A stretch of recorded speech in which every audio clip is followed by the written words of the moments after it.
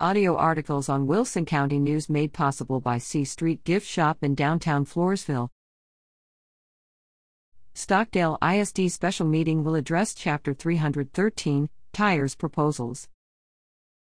Editor. Read Chapter 313 Projects to Benefit Stockdale Students, November 9th.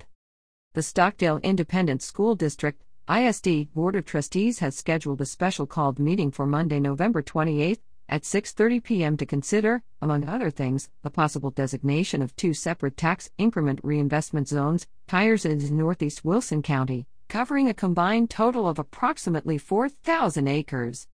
The reinvestment zones would be related to applications by each of two solar companies seeking tax concessions under Chapter 313 of the Tax Code for proposed solar energy projects, i.e., solar farms, within each respective proposed tax reinvestment zone. Blackjack Plains Solar Project, LLC, in the area of the intersection of SH 123N and FM 1681, and Novice Renewables, LLC, in the area of the intersection of FM 1681 and Knockanup Road. View notices, proposed maps, and other information at stockdaleis.org. A number of landowners were taken by surprise over the past week and weekend to learn through posts on the What's Going On in Stockdale Facebook page that their properties are within one of the proposed tax reinvestment zones that will be considered during the November 28th meeting. Over 200 comments to those posts reflected a variety of questions and concerns. An informal meeting was held Sunday afternoon.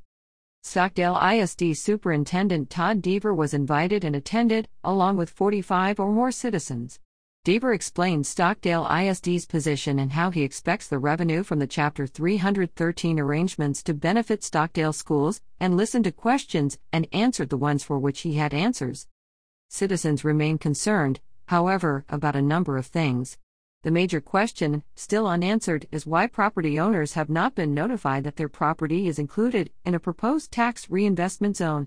Others are asking whether the tires might be granted without each landowner's knowledge and without giving them a chance to oppose it, and whether their property will now be at more risk to eminent domain. Other questions asked were, is there a long-term benefit to Wilson County? Where do we draw the line, as more and more frequently outside interests are coming to Wilson County for resources that provide little or no benefit to Wilson County? If you'd like to learn more, attend the November 28th Stockdale ISD School Board meeting at 6:30 p.m. in the District Administration Building at 503 South 4th Street in Stockdale. Ginger Coleman, Stockdale.